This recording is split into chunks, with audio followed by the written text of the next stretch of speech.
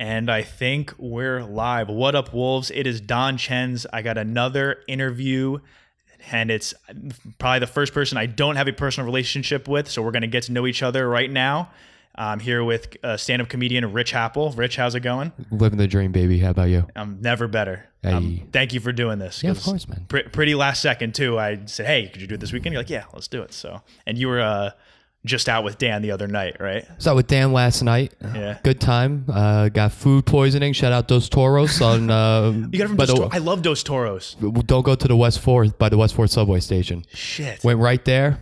Got Faro. Don't technically know what Faro is. Yeah. Not going to get it again. I'll tell you that much. Damn. I always talk shit about Chipotle and say everyone should get Dos Toros. Damn. You know because Chipotle gets people sick. So I figured Dos Toros is better, but now Dos Toros is getting people sick. That's what I learned. I also can't go to Al Horno. Shout out Al Horno. Also gave me food poisoning. That was like a year ago. Damn. Wow.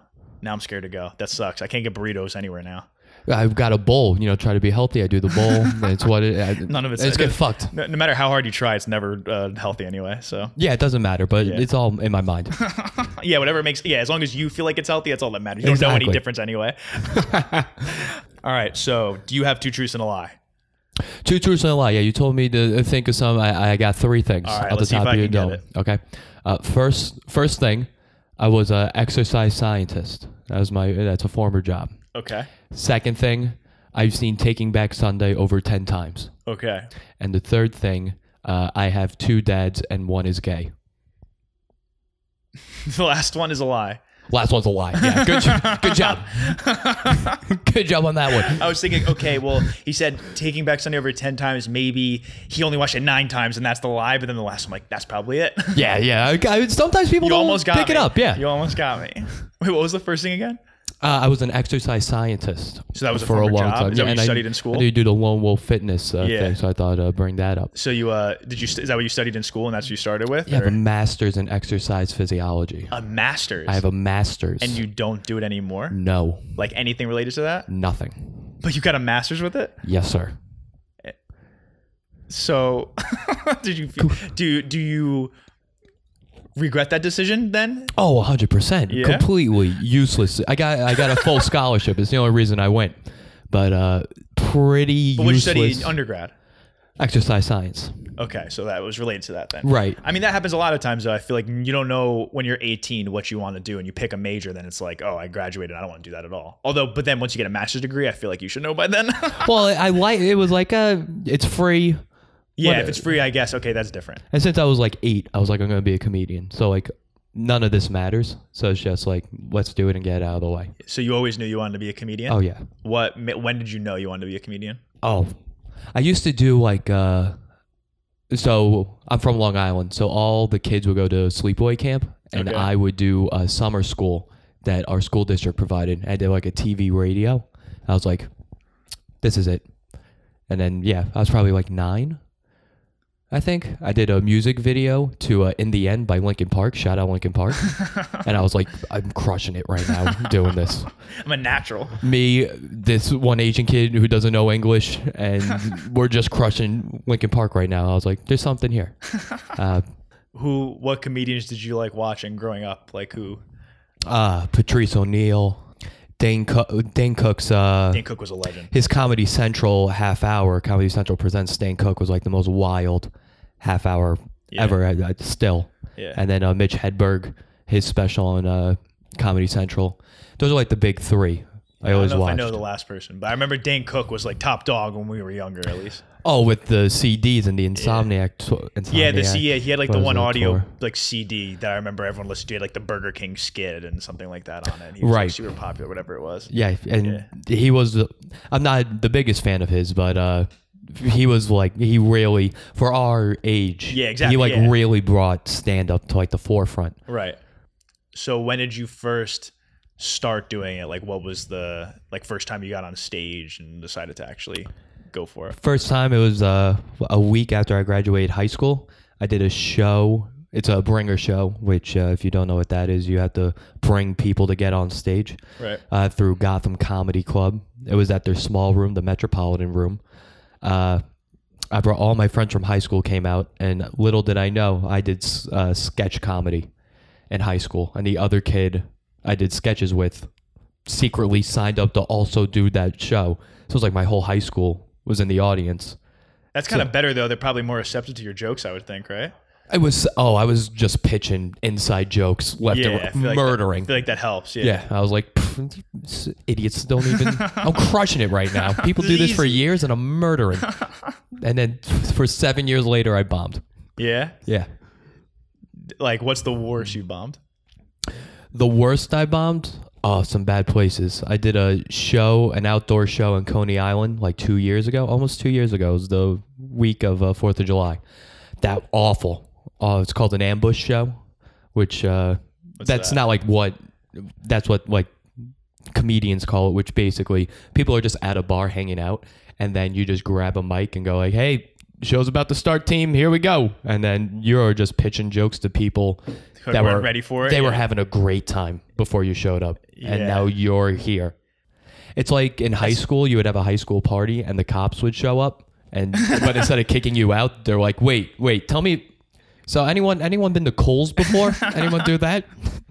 Yeah, I feel like that could either be a pleasant surprise, or people could be like, "Yo, dude, get the fuck out of here!" Like it's gonna be one or the other. There's no never the pleasant surprise. Yeah, never that. That's never the reception ever in the hundreds of shows I've done like that. Not once. That's so funny. Is that the? So I asked Dan. So you're like really close with Dan. So I had Dan give me a little bit of intel before. I was like, anything I should ask him or no?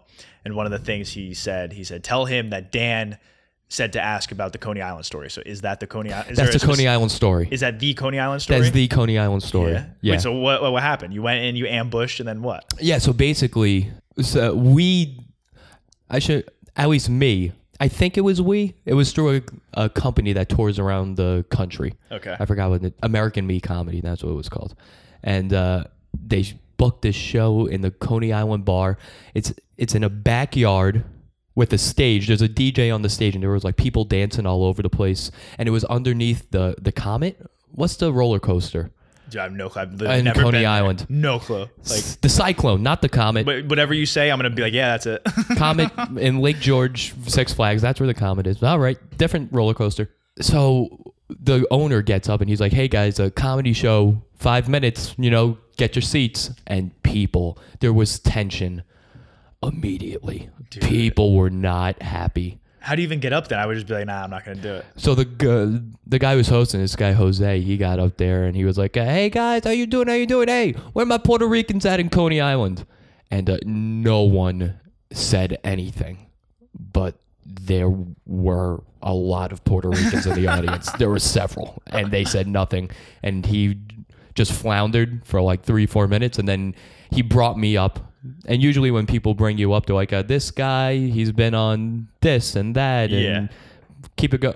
He just said, "Your next comic is Dominican. Keep it going for Rich Apple." Are you actually Dominican? I am negative Dominican. I was like, you don't look couldn't Dominican? Be less I didn't Dominican. Want to assume, but you don't look Dominican at all. Right. I was like, you could have told them I was a SEAL. Yeah, that's equally as true. To me being Dominican. It actually probably is. Just as true. Yeah. And then I did what felt like 2 hours. I think it was like 6 minutes. And then I just got an Uber and left. And it was a $98 Uber. So now I know how much it costs to get from Coney Island back to the financial district. That's how much it costs. Yeah, it's actually a far trip. Yeah, it's a far trip. Damn. So would you rather follow someone who bombs or someone who kills it on stage? Like, what's worse? Is it harder to try and keep up with the person who sucked, or is it better to have a really low bar set? I think it depends.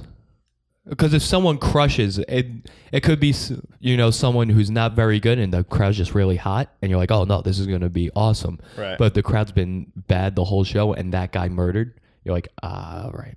Yeah. Now I got that. Step your game up. Right. Then you really got to bring it. But usually following someone that bombs, I don't really mind it because it's like, they didn't like that person.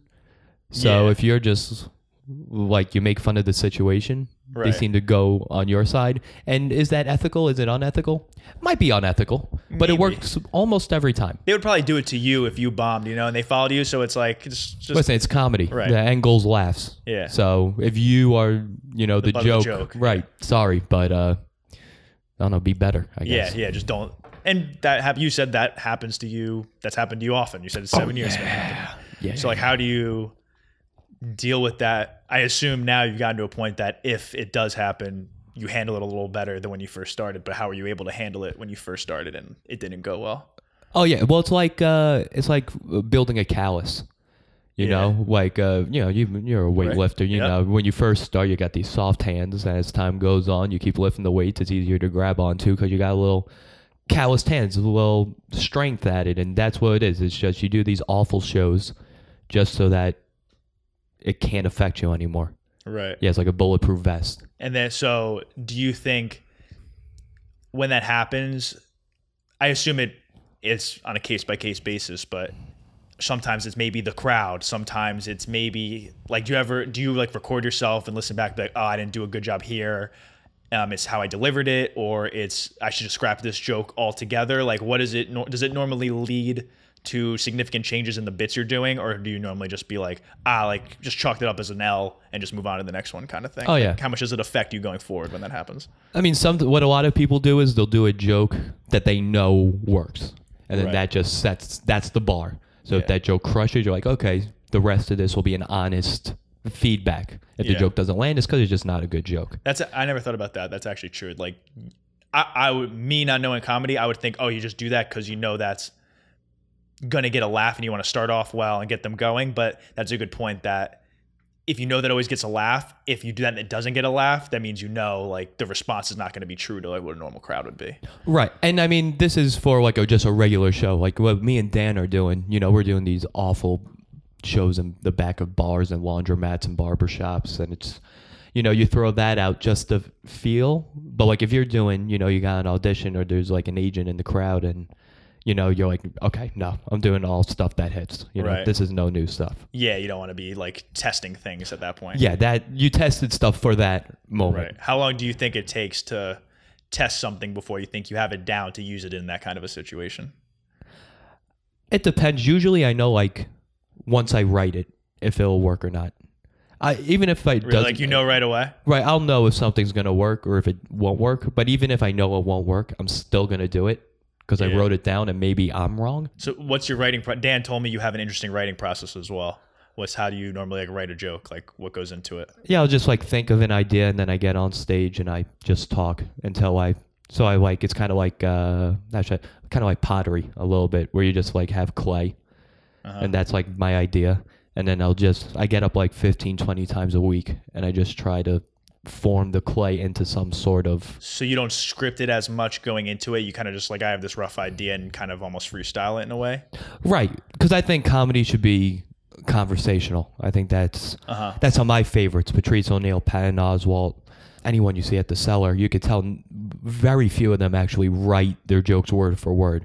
Because I feel like that's scripted. Yeah, it comes off too scripted, and I feel like you can kind of tell that sometimes. Like sometimes you can kind of tell like, oh, they've done it that exact way before and stuff. I feel like it's hard because you want to be as genuine as possible, but it takes so much work at doing a certain bits that I feel like it's hard to not sound that way.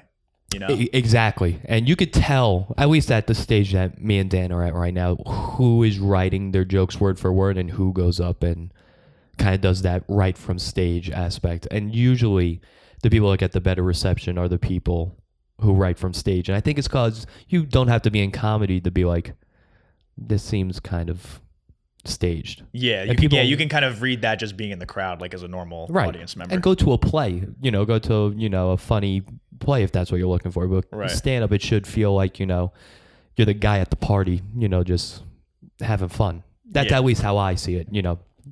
People have different opinions. So you've been doing it for 7 years, so much longer than Dan's been doing it. He's only been doing it like 3 or 4 years, I think he said something like that. Yeah, I've been like every night for 3-4 years, but when I was in college, because I'm from Long Island, I would, take the train in every summer whenever I was home every night and just go in. So that's definitely a big grind and takes a lot of dedication to be doing something for that long. Does it ever wear on you, and do you ever kind of... Like, do you ever unwind at some point, or have you literally been consistent? Do you take breaks? Do you ever get frustrated and consider like, you know what, just fuck it, like I don't want to do it anymore? Like, how much has doing it for so long affected your mental state and how you view comedy in general?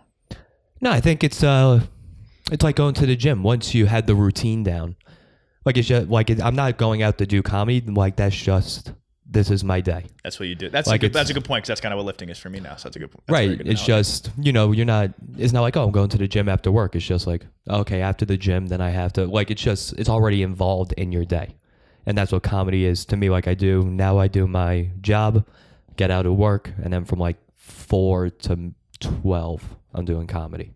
Right. And that's just and comedy is a big. I feel like they put a lot of emphasis on how long you've been doing it. Like even if you are very talented, they still look for someone who's put in that as much work as you have. Do you find that you feel like people do you get a better reception from like the other people kind of in that world just because of how long you've been doing it? Or do you think it's more so how long you've been doing it or how much your skill has improved as you've been doing it, I guess? Yeah, I mean, what it seems like people just judge you based off that number of how long you're doing it. Right, because I'm like a big Rogan guy, so he always has comedians on, and that's kind of what it's in. Like other people listen to, that's kind of what it seems like is people just how long you've been doing it. You're like 5 years. Please, I did a 15. Like I feel like it's almost like a right. It's like a badge of honor type of thing. Yeah. But to me, what it seems like it doesn't really matter. Right. Like Michael Che started when he was 27, 28. He was doing it for 3-4 years and then got all this work. And it's not, it's because he's extremely talented. Right. It's not, you shouldn't look at someone and be like, 3-4 years. Mateo Lane, who's an amazing comic, he got the Just for Laughs Festival after a year and a half, which is that's really it's cool. unheard of. Yeah. But he's that good. he deserves to be there. So there are people who break out of that. But yeah, for the most part, people look at expect for that number to be like 10 years at least before they'll be like, okay, like I guess you're serious. Yeah, they usually say like after 5 years, yeah, those people start taking you a little more seriously, but still it's usually like 8-9 years. I feel like that would piss me off so much. I would get so annoyed at that. Right. Like, it's just like it is what I guess you just accept it after a certain point kind of is what it is, right? It's really the industry who's doing it. It's not really other comics. If another comic who's above you sees you're doing well, they help you out. But like, you talk to a booker at a club and they're like, oh, you've only been doing it for 3 years. Right. And you're like, you're not even a comic. Like, who are you to judge me? Yeah. Do you feel like the community in the city is pretty like open and friendly and kind of build each other up? And like, have you made a lot of friends that kind of all support each other? Or do you feel like it's a little competitive and people kind of are like, it's a little cutthroat in a way? I would say it's more like Southern hospitality. Mm-hmm. Like we all, like Dan's one of my best friends. We have like a group that we hang out with the most. But we had, there's people, I feel like there's a lot of respect, but it's a lot of Southern hospitality. Like, oh, dude, yeah, you're doing great. And then people turn their backs and they're like, this guy fucking sucks. Yeah. Because I do you pay attention to Andrew Schwartz at all? Or Andrew Schwartz? Andrew Schultz? Andrew Schultz, I meant. Andrew yeah, Schultz, yeah. Oh, well, of course. Yeah, no, I said Schwartz. Andrew Schultz. Andrew Schultz, he says that a lot about the difference between like New York and LA. He's like, oh, like LA, he'll be like, yeah, like those guys are all friendly, they support each other, and he feels like New York is the opposite of that. People are competing too much, and his big thing is trying to bring everyone together to support each other. So I just get that idea from him that New York, it's not as friendly and open as like somewhere else like LA would be. Well, that's what it seemed. That's what it seems like. I think Tim Dillon was another. Yeah. He was on Rogan and he now he's out in LA. He's amazing, and he put it the best way. He's like, in New York, in comedy, you get up every night, 6 times a night. You cut off your friends, your family. They're holding you back, and they're losers. And then in LA, you make a friend and you have lunch. That's how you make it. That's how you make it into 2 industries. And you could also, there's pros and cons to both. I think it's good to be friendly with everyone. I think everyone should respect everyone.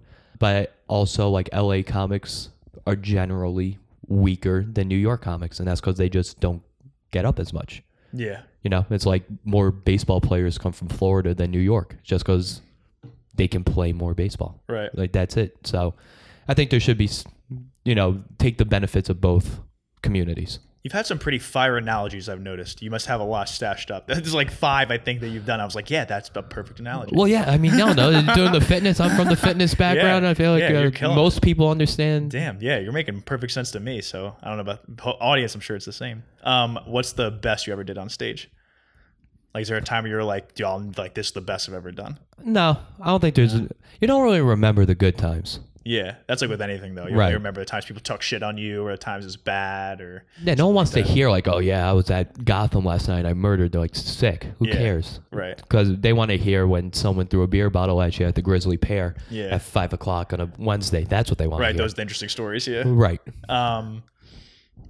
Do you feel like it's affected like your social life and stuff outside? Like you were saying, the cutting off your friends stuff in New York before. Do you feel like you had to do that to some degree? Like you had to make a change in your social life to make the comedy stuff work? Yeah, to some degree. Like I've never been to a happy hour. Like I have a beef with happy hour. I always get mad. Like I go to happy hours, like people work and stuff like that. But I always get mad when people are obsessed with happy hours. Like you could be doing so much more with your time than going to happy What hour. are they all the like? time. Can you tell me what to like out They're there? lame. It's just like, I don't know. I don't like it either because when you go with a coworker and you're drinking, you're always scared you're going to say something you shouldn't, or someone's going to do something embarrassing. So it's almost like stressful. I don't even like it. I feel like I'm going to embarrass myself in front of my director or something. So I kind of get out of there before I even get too many drinks in me. See, I never even considered it with coworkers. You know, Yeah. all my friends I grew up with are in the city, so like I would always think it's with them. I don't know. I've never had an interest in hanging out with coworkers. Yeah. Because You kind of like, it's like a weird, like you have to, you feel like obligated to, but no one really wants to. no one wants to. Yeah. No, I don't know. Some people do, I guess. Yeah, it's true. But like I like to hang out with comics. I'm with comics Right. every night. And I feel like that's kind of like being with your coworkers, right? Yeah. And it's people who have the same, like, that's what we are driven to do. And I feel like, that's what it seems like at companies now. I don't know. Like I have friends who work for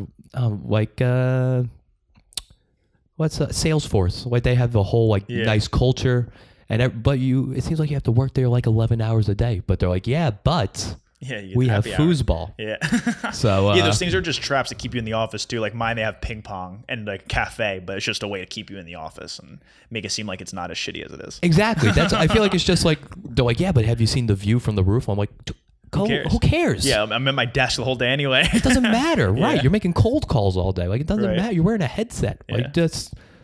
Do you have a full-time job in addition to comedy, or? So when I graduated in 2016, and then I worked at Sloan Kettering doing exercise oncology research there. Did that for 2.5 years, a little bit. Then I went to a place called La Palestra, which I don't know if you've ever heard of it. It sounds familiar, but I don't know. It's like the bougiest gym in Manhattan. So like their clients like Howard Stern, Ryan Seacrest, Liam Neeson, like these. And they were the poor people. They're the broke ones. Yeah, it's like stupid money. I was the medical director there for like 6 months, and they never paid my commission. So I was like, all right, peace. You would think a place like that would. Oh, that's a whole episode in itself. Yeah. What that place Too much of a is going conversation. on. Yeah. And now I'm working with another comic, Tommy O'Regan, a friend of the program. He would work at it's a research management company. So basically, we're like the matchmaker for hedge funds and experts they want to invest in. So I work from home. I call people all day. I'm like, you work for Nike? You want to talk about them? And they're like, yeah or no. And I'm like, all right. That's my job. And it's perfect for comedy. Yeah, you got to find that job that makes you enough money that you can support yourself, but gives you the work-life balance, like the time to, because all that shit's time. You need the time to practice. Right. You need the time to improve. You have to do so many shows every day, you're saying. So it's like you can't have a job where you're working 12 hours a day. Right. And the CEO, like, he hired us cause we're comedians. Yeah. So he got us like a creative coach, creative therapist that we meet with on Wednesdays. And like, he's like, this isn't your job. This is what you do to make money. And I was like, I like this guy. that attitude. Yeah. That's cool. He's like a Thursday, I'm in Saratoga Springs, plug. And I'm just not going to work Thursday and Friday. He's like, yeah, no problem. Yeah. Don't worry about it.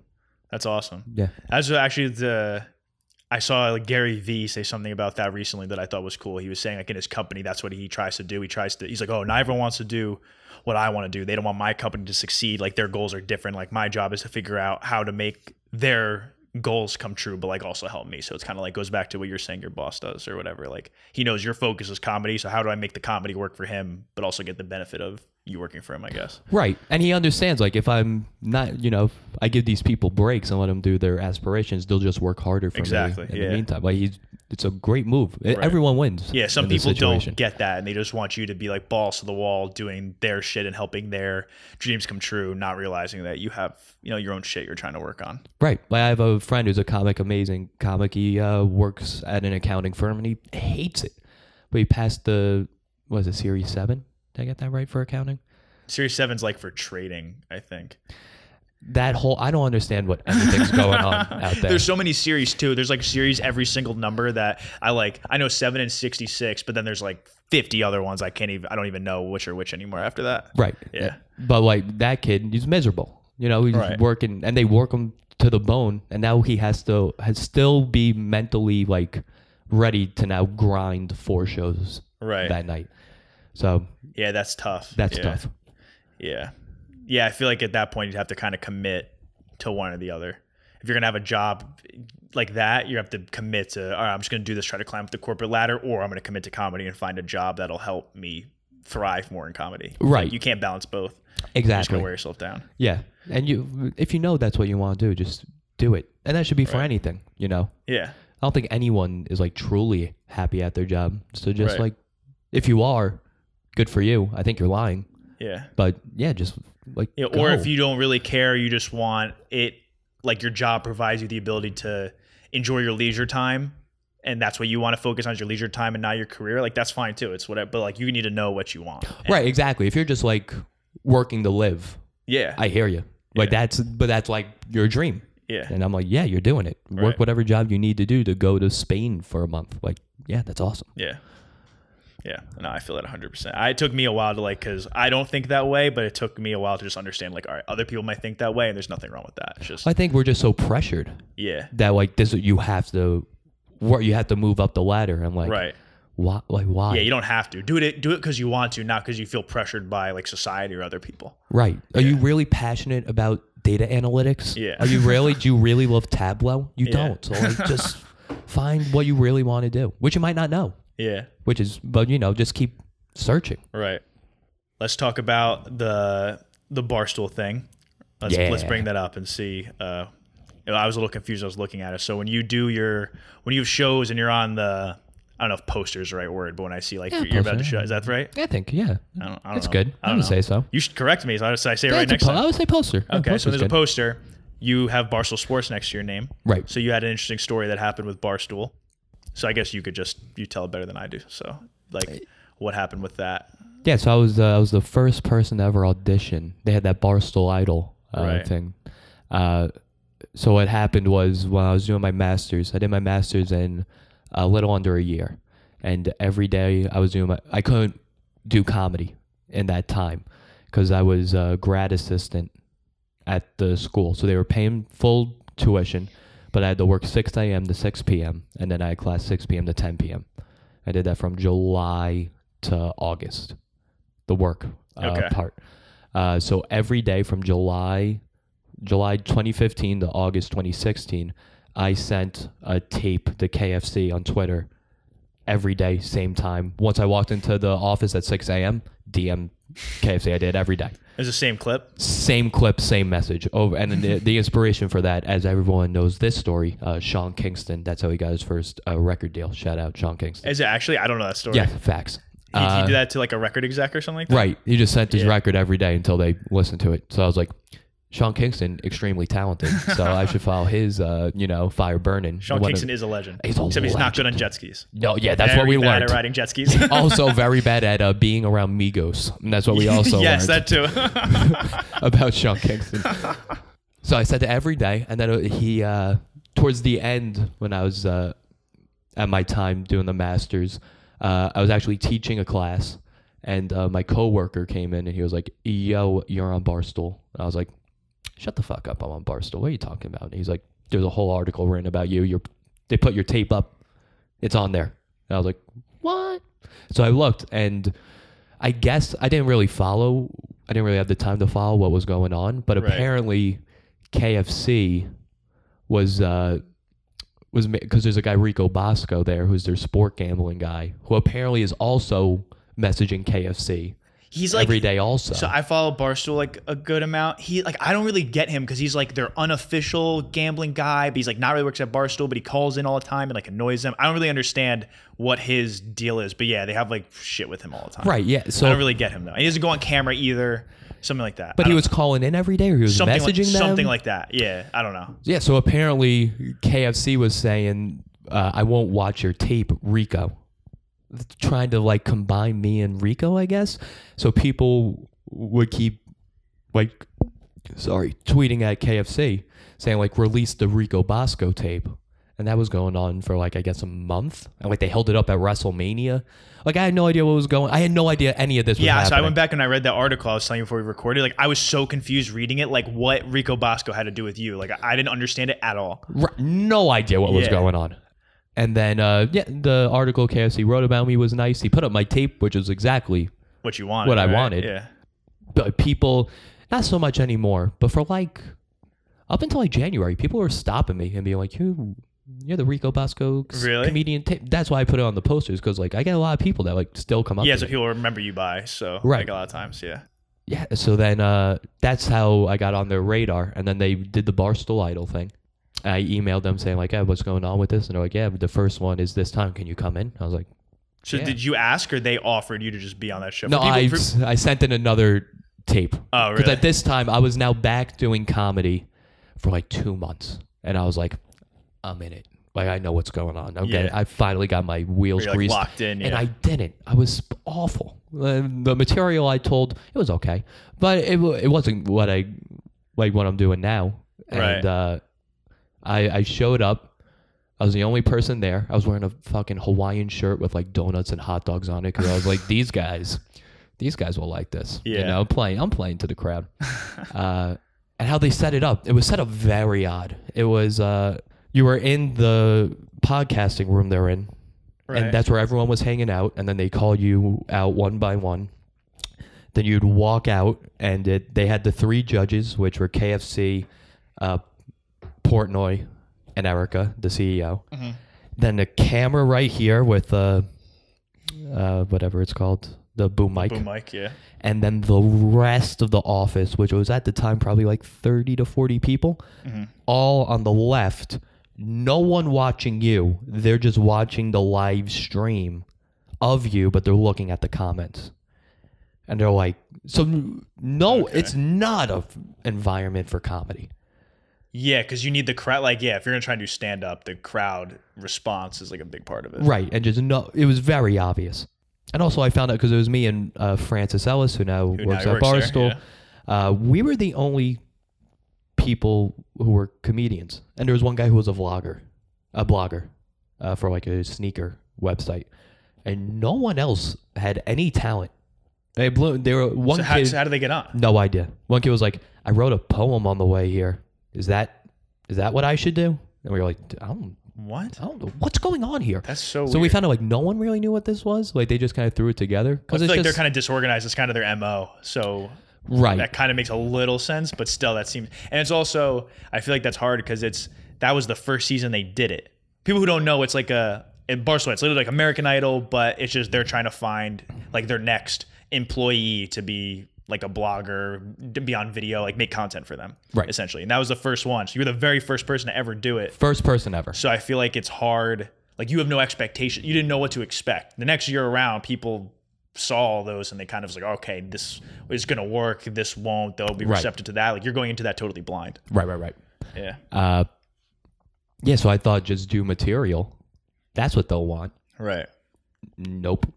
So I did the first joke I had was about how I grew up on Long Island, and I was picked on for being poor, which is, that's a lot of people get picked on for being poor. Right. But I was also picked on for not being Jewish, which I'm the only person I think that's ever happened to. Like, it's never happened in history. And then they said that joke's anti-Semitic. And I was like, Oh, what? No, it's pro-Semitic, if anything. Yeah. I think I'm being picked on. Do you not understand what the context of the joke is? And then Dave said, so how much left is there? I was Like right after that first joke? yeah. I was like, well, I guess you don't want me. I mean, it was like, there's more. He's like, all right, I guess keep going. So I did the next joke, which is, what did I say? Is my middle name is after my great-grandfather who got arrested for domestic violence in the 30s. And I was like, how hard did he hit her to get arrested for domestic violence in the 30s? And You know what's funny is now I'm remembering this. yeah. And they were like, well, you can't joke about Hitting women. hitting women. Yeah. And I was like, do you know who you are? Like, do you know you guys make... It's also like comedy. Like that's like, I mean, maybe stand up. Like I don't know if they were looking for a stand-up comedian per se, although they hired Francis. But like that very much jives with a stand-up comedy like environment. Even if you think that that doesn't like work with this room or whatever, like you're doing stand-up, and in stand-up that plays. Well, it's not just... They've said significantly worse things, which I don't think they should keep doing it. Well, you know, I think that maybe that was part of the issue, is they were trying to like get away from that, you know? Maybe that was well, in the years after, it doesn't seem like that's their MO. Yeah. But so it was just very confusing. And Dave said, I just don't like stand-up comedy.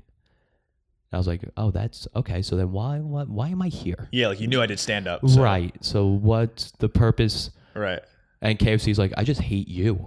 And I was like, so you guys just kind of just brought me into... Yeah, they kind of just wanted to Yeah, get you kind the of just... content You out of it, knew sounds what like. you were doing with this. Right. Which is fine.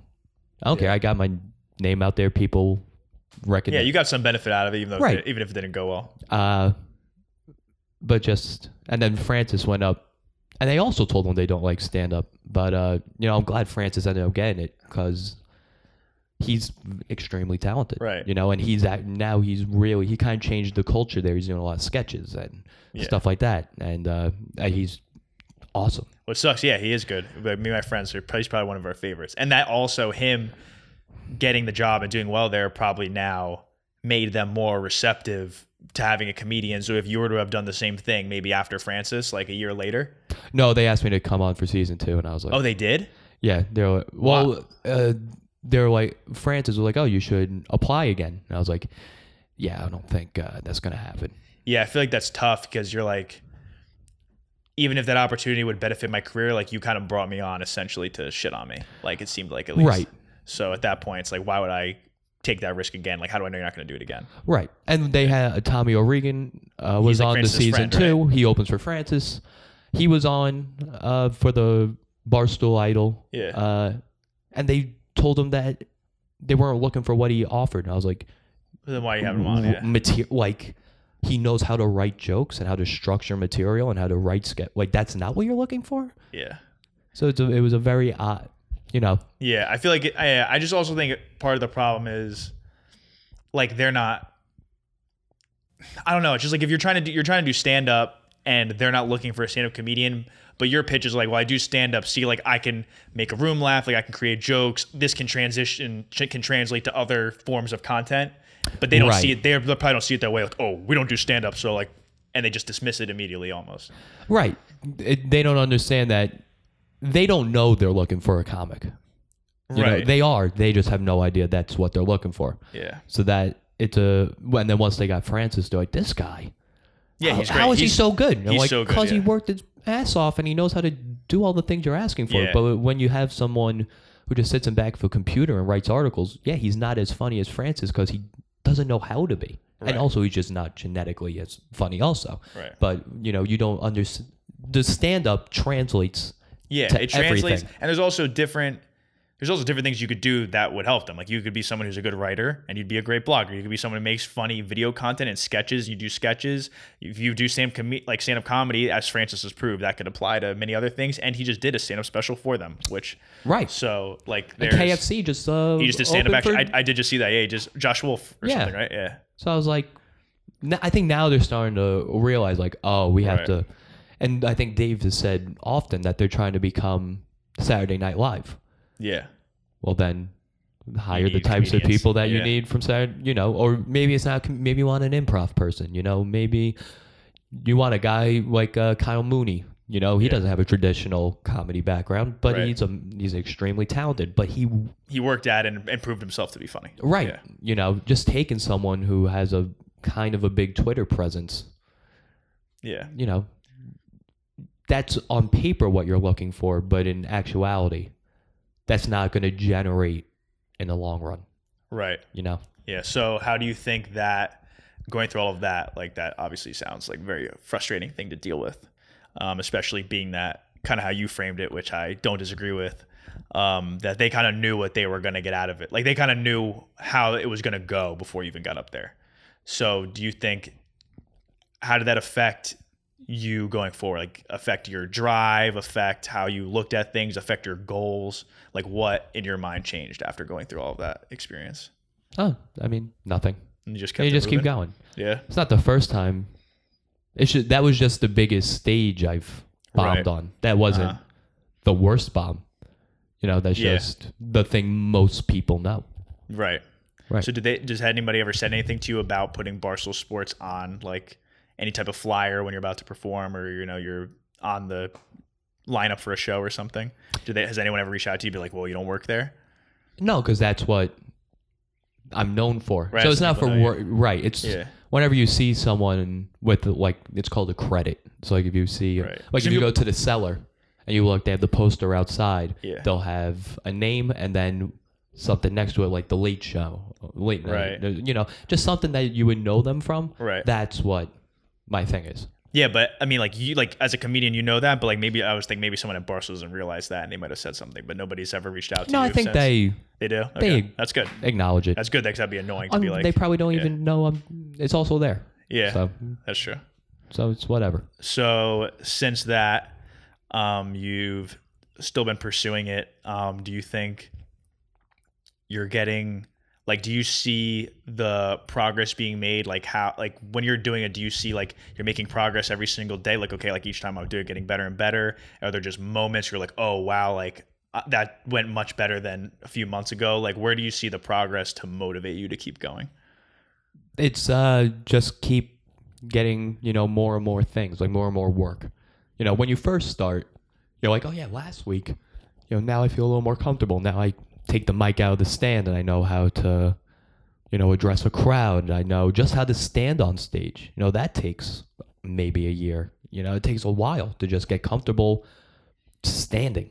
Right. And now for the amount I'm doing it, it's like you have to look. I look back in the past year and I'm like, oh, you know what? Last year I wasn't going on the road and I wasn't getting shows at clubs. So it's more like you might bomb 4 sets in one night, but then you have to look back and be like, okay, it's a part of the process what you're doing. Right. And some of those shows, you like, it didn't go well, but there was no chance I would have ever gotten to do that show 2 years ago or something like that. So. Right. It's just like any industry. It's Yeah. all connections. Right. Now I'm going on the road with a guy I've become good friends with, and he's been bringing me to Atlantic City and Philly, and now we're going to Saratoga this week. And he's connecting me with people and helping me out. So it's all any field of work. You want to move up, you need someone above you to, help you up. Right. Here's a question, actually, because you were saying how the Barstool thing, they didn't like the content of the jokes, I guess. How have you handled or maneuvered around like the whole PC stuff? Like, and because I remember I asked Dan this when I interviewed him for the first time, and he kind of, since he started fairly recently, it was already kind of like that. I think like people like being really conscious of those things, and I feel like who gets affected the most by that is comedians, because you're always trying to toe that line, and then where the line is kind of gets blurred. I feel like now, because you don't know like what one person's line is different than someone else's. So how do you take that into consideration when you're making jokes at all, or do you just usually I think this is funny, I'm just gonna do it, if people don't like it, like tough shit? Right. I'm also not like I don't really push any boundaries for the most part. A lot of people, I push, but I don't. I'm not really doing anything too crude or anything like that. But you can't keep those people in mind. It's a very loud minority of people. Right. Exactly. And and the people are stupid. Like you could, they'll yell out. I have a joke where I say Mark Anthony looks like a Puerto Rican earthworm going through chemo.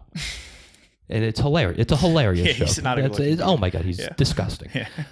And usually it does very well. Yeah. But on occasion, people will moan. I'll be like, oh, I'm sorry. Does he look well? Yeah. And then that will get the laugh. Right. Because, you know, you could be like, oh, you said chemo. You know, you shouldn't make fun of. I'm like, he's disgusting. That's what we're trying to get to here.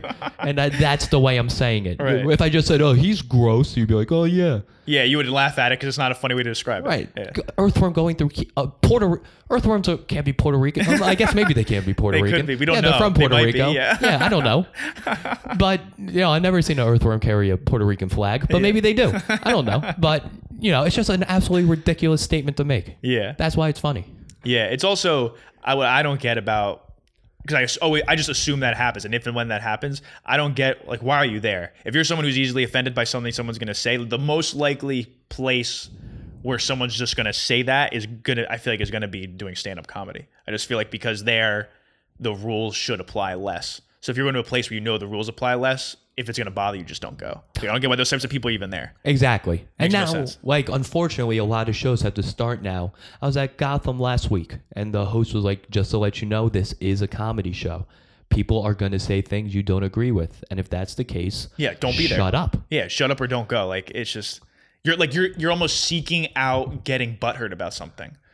Just don't go. Like, if you don't want to hear it, just don't be there. That's Right. it. That's the end of the conversation. Like, there's no conversation about anything else should really happen. Right. And you're starting to see now, it's like comedy starting to branch where you have the club acts where it's people like Andrew Schultz, Mark Norman, like the most talented comedians in the world right now. Yeah, Andrew Schultz is awesome. And Andrew Schultz pushes every boundary, and it's But he's funny. hilarious. He's funny about it, It's amazing. Yeah. But then you'll go, and now the scene is, if you go to a lot of like places in Brooklyn, you see this like PC comedy where it's not necessarily laughs they're going for. A lot, it's like they're going for claps. Yeah. So like you agree with me. Right. You know, it's less of a comedic form. It's more just like a outlet for people just to get on stage and say their opinion and try to like spin it at the end to be funny. It's like, yeah. It's also just, I feel like if you're putting too many boundaries, you're just limiting what you could do. Like the more boundaries you put on a comic, I feel like you're just making it impossible for them to get those funny jokes out. Like you need to be comfortable that you could say the things you want to work at a bit to make it good. Like if you start hampering your freedom, your creative freedom, it's just, you're never going to get to your potential. I feel like. Right. And it ruins someone who's not in comedy. You came out to laugh, and now one person doesn't agree with the comic. Now it ruins your night. Like, Right. why is your opinion greater than their opinion? Yeah. You know, you're nothing. Yeah. None of this matters. Right. You're just words. Yeah, it really doesn't matter. Yeah, Laugh, nothing we don't do. laugh, and just keep it moving after that. Right. Yeah. So who cares? Just Yeah. shut up. If you don't like it, or go outside if you're that passionate about Right. not liking it. I have no problem with that. Right. But like to objectively say, I had a buddy who did a show at Broadway Comedy Club, and I forgot what joke he told, and one guy yelled, "That's unnecessary." Like then, That'd be so weird. I would just look at the guy like, what? Like, and the jokes were hilarious. It's a darker joke, but it's a hilarious joke. Yeah. If you don't like it, shut up. yeah, just don't go. That's what I say. Just don't go. Right, then if don't you go. can't, if you can't handle, you have to go into it prepared. Like, I'm gonna hear the worst thing I ever heard, and if I can't handle that, I can't go. I feel like that's just the evaluation you have to make. Right. You have to go there with the most open mind possible, and if I don't like something, I'm just not gonna laugh, and I'm not gonna say anything. Exactly. That's fine. But You don't have to approve of it, but you don't have to, because also if someone says that to you, that's gonna screw you up. yeah, It screws up your whole set if someone bitches you out. Like maybe sometimes you could spin it and make it funny, but it might not. It might screw up the whole vibe of the crowd and stuff. exactly. Andrew Schultz, it's on his YouTube. He did a show, and a woman in the audience had a seizure, and he was making jokes about it, crushing. And one woman said, "This isn't funny." He was like, "Oh, I'm sorry." And he's talked to her. He's like, "What do you do for a living?" And she's like, "Oh, I'm an EMT."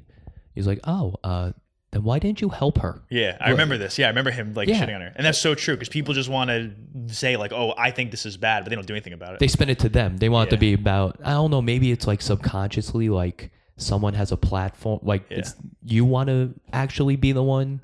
Maybe you're like I don't know. envy. I don't know why people. Yeah, I don't get it. But that I thought that was the best example ever. That's a crazy story. It's like you have to have very little self-awareness to not realize that as an EMT you could have helped that person. Right, and it's great that he got it on film. Yeah, because like if he told that story, you'd be like, you wouldn't be like, that's kind of bullshit. I don't believe it. But it's literally there's a video of it. Right. Yeah, that's what I love, that he's doing all that crowd work and putting it up and just showing how stupid people are. Yeah. So since I've been doing I need your advice. Since I've been, because you're friends with Dan, you're also a comic. So me and Dan have been co-hosting Thursday episodes together now. And what I've been running into is he's very comfortable. Like he obviously has that stage presence. At least he's been working. You know, you go on stage, you're talking in front of a crowd of people. Like he's used to just talking, and it's like comes natural to him. For me, I'm trying to learn it. You know, I'm just starting the whole podcast thing. He's just starting the podcast thing too, but he's used to handling a mic. I'm not. Right. So how do I? He very much so. I don't know if he thinks this, but I notice it. I feel like he alphas the fuck out of me sometimes when we're talking. I feel like I can't keep up with him. Like how do I keep up with a stand-up comic? Like what do I need to do to be able to like, I don't know. How do I handle Dan? How do I get on Dan's level? I guess I need like some advice for Dan. Do stand-up comedy. Should I? Yeah, I mean, if that's that's like, you know, how can I keep up with Michael Phelps? Right. Well, swim. be 6'6" with huge hands and huge limbs and like that. And eat like 5 or 10,000 calories wherever he eats. Right. Yeah. Oh yeah. You know, it's just, you know, this is Dan's circle. This is why you can tell he's way more like, I'm getting better at it for the limited amount of time I've done it, but you could tell he's much more comfortable like when we do it than I am. Right. This is his domain. Right. You know, you're stepping into the lion's den when you're doing this kind of stuff with him. But you know, there's a reason why me and Dan don't play basketball. Right. Because we are not good at it. We're actually just talking about that, and he was emphasizing how bad he is at basketball. It's right. Specifically. There's a reason why I don't do things. It's not because I don't like them. It's because I'm not good at them.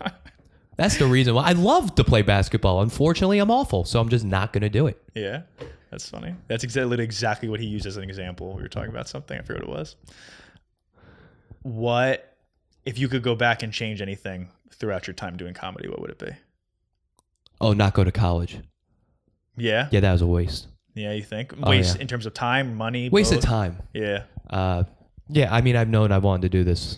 It was just like putting off the inevitable. Like, okay, I have the degree now. Like, I have a job that requires anyone could do it. A 4-year-old could technically do this job. It's just asking people if they want to talk. Yeah, so someone cares enough or not. Right. I worked for a master's degree to make $45,000 a year. Like, why did I even, like, it didn't even work out. Yeah. Like, it doesn't make any sense to do this. Yeah. So it's like, and I wasn't going to go to college, and people were like, yeah, you got to go. So I did it. And then I was like, okay, that's it. I have a bachelor's. And then I got the scholarship for the master's. And then I know a guy who contacted the head writer of Jimmy Kimmel. And he called me. And he was like, do the masters. You know, comedy will always be there. But it was like, technically, yeah, like, I think you're it's right. almost the reverse. I think the school, I mean, I guess not the free school, but school will always be there. I think your ability to stick to comedy, like, you got to jump on it. I almost would think the reverse. It's like an athlete. Like, if an athlete gets drafted, be like, oh, I want to stay in school. It's like, you might not get drafted again if you wait 3 more years. Like, you got drafted, go play.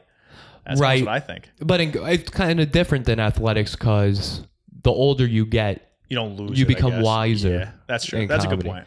Which I think I agree. I have a lot of material on, you know, doing cancer research. You know, which if you want to talk about stuff that people don't really like, there you go. That. Yeah. Even although you're the one doing the research, trying to help the people, and they're getting butthurt if you're talking about it, probably. Right. Saying like, I said like, when I quit, I wrote a joke about like I left because what's the point? Like, why?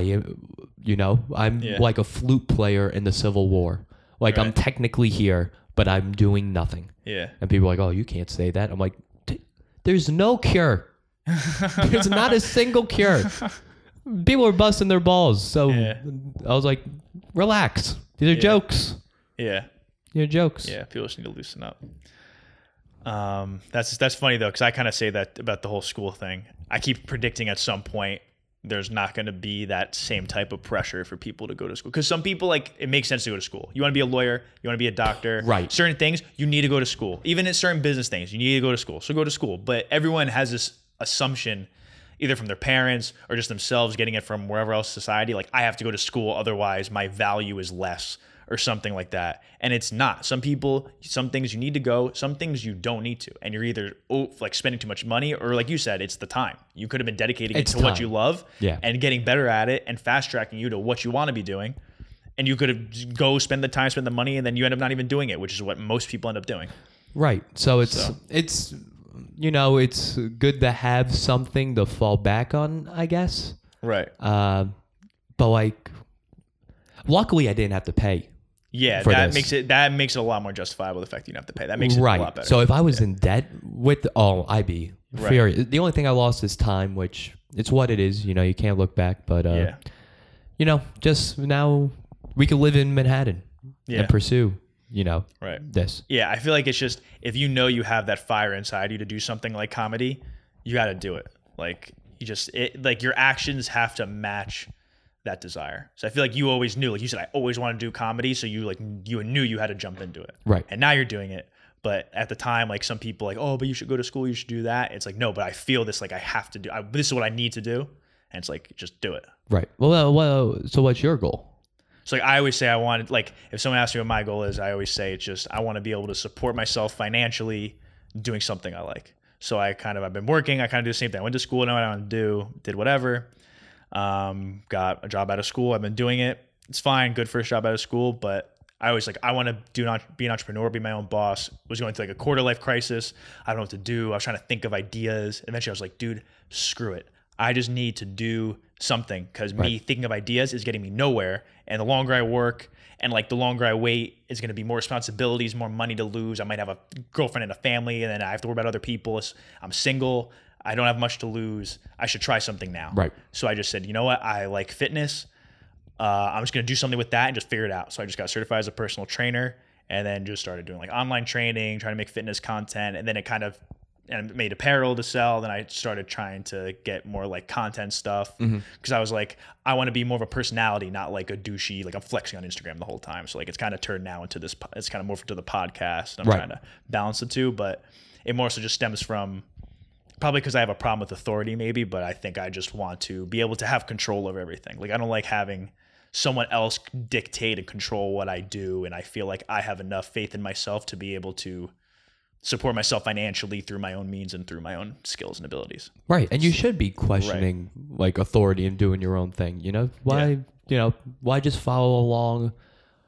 What's the fun in that? Exactly. Like do it because like I've said this before on the podcast, but like I have friends who, you know, they work at big companies and they're getting all these certifications and trying to work their way up to whatever position in the company, but that's what they want to do. And I respect them for working really hard to get there, but that's not what I want to do. I was just kind of doing it because I felt like I had to.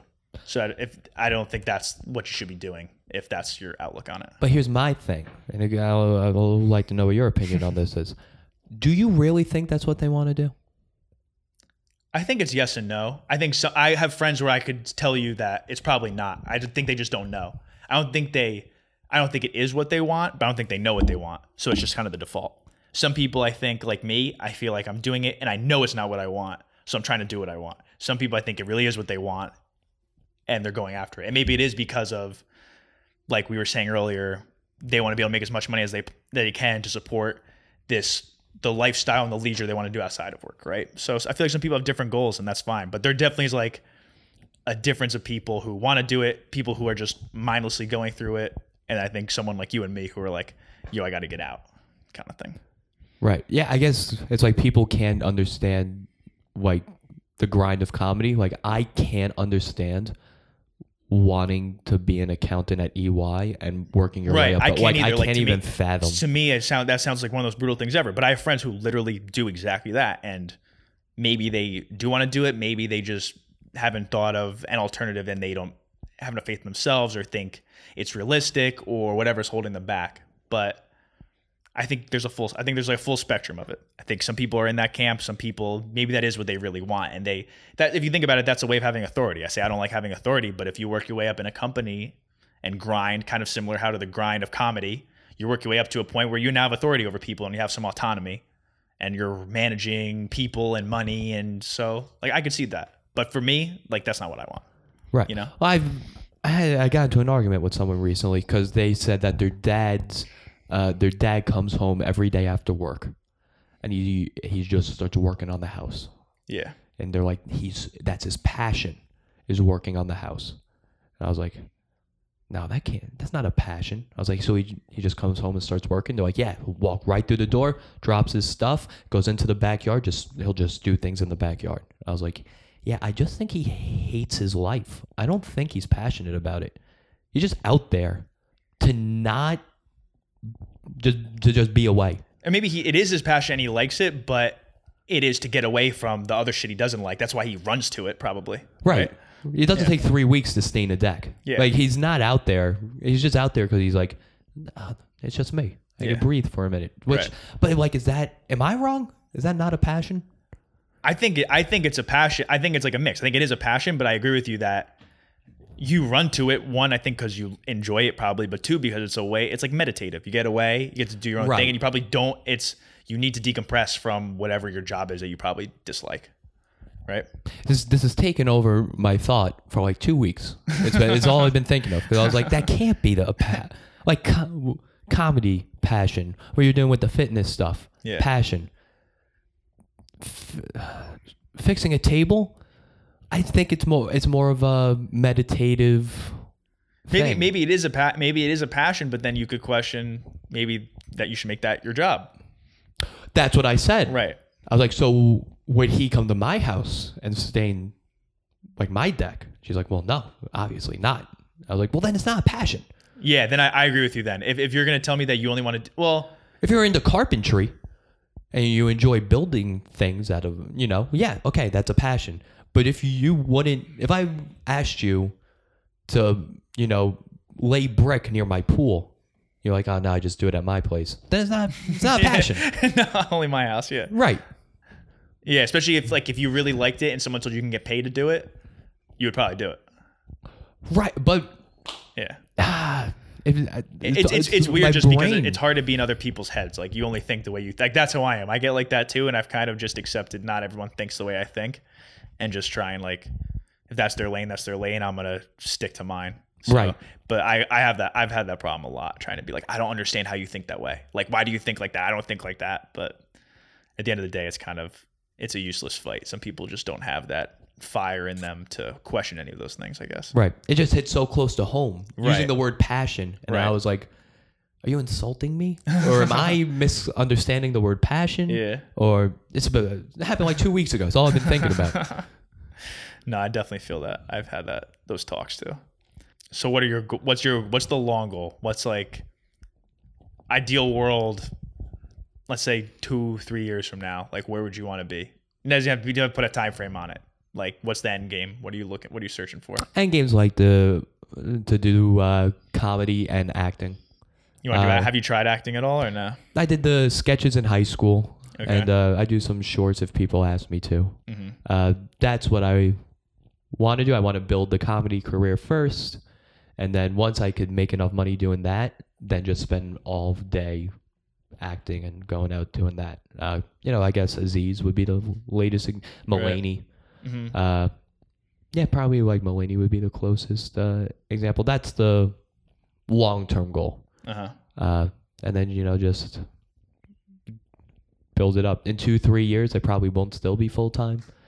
Right. But just try to, be at a club every night, getting regular spots. I think that's realistically where I'll be. But I'll still need a day job. Right. See, I think that kind of mindset is the difference between people who it works out for and who it doesn't, because like, you're willing to put in all that work and have the foresight to go, hey, I still might not be there years from now, but I'm still going to be going at it 100%. Some people, the thought of still doing something that many years and not getting the results they want is it's a non-starter. They won't even try like in the first place. A lot of my friends, they're 3 years into comedy and they're like, well, why hasn't anything happened? And right. It's like, because we're not good enough yet. Right. Just get better. Right. Like, I'm impatient about this podcast. This is going to be the 14th episode I did. And I'm like, why don't I have 200 subscribers already? It's like, right. You know what I mean? It'll happen, but Yeah, it takes come. time. Right, exactly. Especially with podcasting is an art form. Like, in episode 50, it's going to be different than this episode. Exactly. It's just real. It's a whole process. This is a bigger scale thing. Yeah. for long-term success. Right. That's how I view it. If you want short-term, Yeah. to think short-term, that's what you'll see. But if you just gotta look at the But the people who think long term and are able to put in the work long term are the people who it works out for. Like I've seen people try to do some of the things I'm doing, but they give up a few months in. right. And I've kind of just came to the point where I just said, I think that is, I have enough for anyone to try. They at least believe that they could do it. So I think so I believe I can be successful. You believe you could be successful. I think the only difference then comes down to how hard you're willing to work and how consistent are you willing to be? How persistent are you? Right. And what's your reason of doing this? Also is another thing.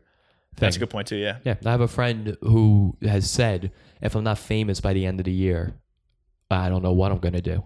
I was like, it's famous by the end of the year. You're no one. And then you want to be from fame.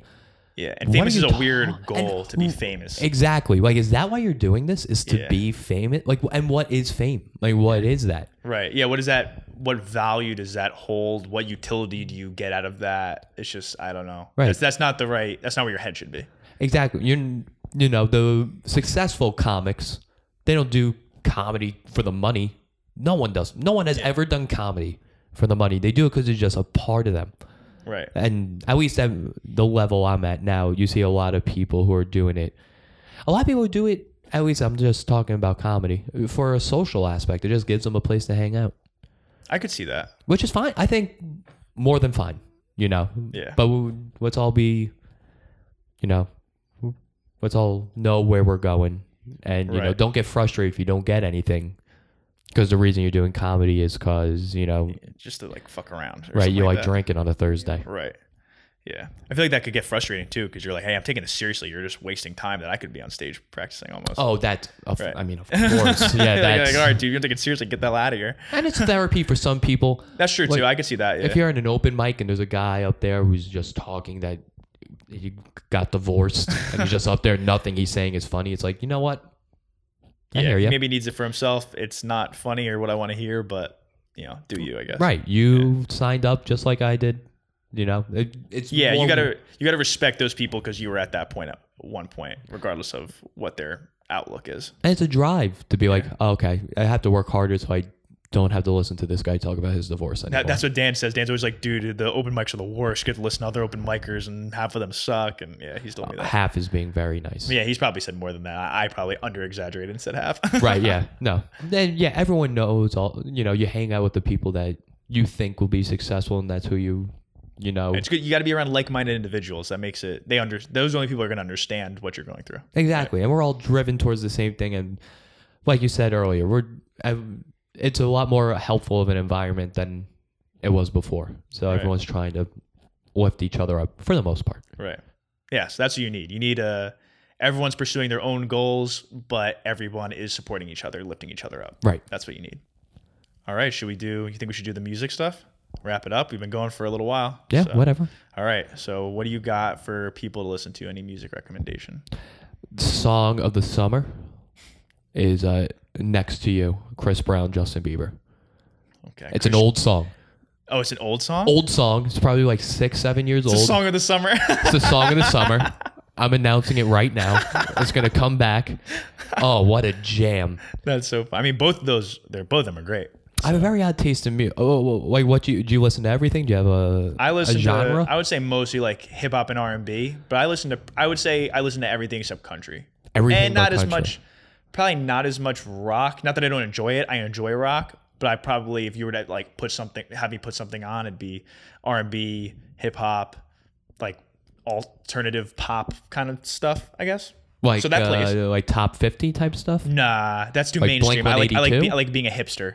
So I like all like I found this sick R&B singer that nobody's ever heard. I get off on that. So I'm more of the hipster type. Okay. Yeah, so I'm anti-top 50. But Chris Brown and Justin Bieber both play into those genres, and I like both of them. So that plays for me. That song drips sex. It's amazing. I've listened to it the whole subway ride up, I kept hitting replay. Amazing song. Song of the summer. Song of the summer. Song of the summer 2019. Yeah. That's 6 years old. That's 6 years old. And Slipknot also came out with a new song. Like, I'm into everything. I didn't know they still make music. Oh yeah, they still make music. I actually like Slipknot. I will be like honest, I do fuck with Slipknot pretty heavy, honestly. Right. Slipknot, like I listen to Korn. I like Korn. Korn, like, that's oh my god. What else? Disturbed. Like those are like the most popular. Oh yeah, ones, you're probably. going back in the day. You're going Right. jumping We're to talking 6 years 2004 back. here. So we're Yeah. talking 6 years back. So that still plays, I think, too. What year? Yeah, 2013. Yeah, I wanted to see Coheed and Cambria a few weeks ago. Who I is usually that? go once a summer. Who? Coheed and Cambria. I don't know who that is. Oh yeah. Yeah. Shout out to that. Oh yeah, they're like I don't know who I would compare them to. They're like it's you have to listen to it. It's heavy rock, but it's also like fantasy a little bit. It's amazing music, great band from Nyack, New York, right Okay. over the bridge. I'll have to listen then. Great band. I'm a huge My Chemical Romance fan. My Chemical Romance is good. Major Yes, that works. fan. Yeah. But then I also love One Direction. That's not a lie. Love them. That's not a lie. My playlist. You should have put that is in 2 truths and a lie, and it would not a lie. That's true. That's what I should have done. I'll do it for the future. One day. All right. This was awesome. Do you have anything you want to plug? Any shows or something? Or Instagram. Follow me, yeah, Happle that. Cobbler. I put throw my stand-up clips on there. I do once a week. I'm putting a thing. It's called. We might gonna have that. I can't believe I can't remember what it's called. Here's the thing. Here's the thing. That's what it's called. And it's just a minute of me talking about just my stance and views on different things in life. All right. And just me being generally angry about Oh, so things. am I, dude. The Italian in me. I feel that 100%. Always angry. That's the last thing I talked about. How fucking Italians, you go get Italian food with them, and then all of a sudden you have this bullshit Sicilian accent that you've never had before in your life. You're just yelling. You're talking too loud. You're yelling, but it's normal. That's what people don't understand is to an outsider, it looks like we're yelling, but to us, we're just having normal conversation. No, you use my my roommate. He's a Sicilian, and he'll like we went to get gelato, and he said he's like using these Italian words. I'm like, just say raspberry, man. Just say raspberry. I kind of get mad about that too. I've said that on the podcast that I hate when people like for mozzarella is a good thing. They'll be like, Oh my like, God. oh, I'm gonna have some mozzarella, and they say it like it's like, all right, dude, relax. Just say mozzarella. Like say it normal. Like you don't have to say it like mozzarella, but you don't have to be like mozzarella. Like just Right, you're mozzarella. from Bergen County. Yeah. Like, oh my God. Just be normal. Wow, your mom's Jewish. You're going on birthright in a month. Like you're not a true Italian Yeah, person. Exactly. No, I feel that. I 100% agree with that. That's funny. All right, so it seems like I'll like those then. Yeah, that's we're having a fun time. We're having a fun time. All right. Yeah, I don't know. Saratoga, Thursday. If anyone's from there. I don't know if my listener base in Saratoga. I'll have to check the stats and see if there's any. The racetrack isn't open yet. Might be one person there. There you go. I'll take it. Like, hey, go bring to a the show. person. All right, I'll put so Happle Cobbler. I'll put that in all that info and stuff. Links will be in the show notes. You can get to your social media pages and stuff. Yeah. So, all right, Rich, you're the man for doing this. I appreciate it. Good luck with the comedy stuff, and I'll be expecting your stand-up special to come out soon. Well, soon. Soon, but soon is vague. It could be any time frame. Yeah. Hopefully, Dan will get something also. Yeah, and Dan too. he helps me out because I need someone help me. See, so that's what happens. Me and Dan become famous podcasters, and then he gets you your stand-up special. Boom. That's what I'm looking and then for. everyone wins. I'm trying to be the fighter to Rogan. Who's that guy? Fighter and the Kid. Fighter and the Kid. Oh, that's Brian Callen and Brendan Schaub. Oh yeah, Brendan Schaub. Yeah. I love Brendan. People say I look like Brendan Schaub. You can't see because I have the hat on, but I have like the slick back hair, kind of like. Oh, you do? I've gotten the Brendan Schaub comparisons, so which I'll take. But yeah, he was kind of like that. He was started off late and then got his friends helped him up, got the stand-up special. Right. So, Helps that he was an MMA fighter before. Yeah. Good credit to have. yeah. So, all right. Well, thanks for doing this again. Yeah. Thanks. All right. See ya.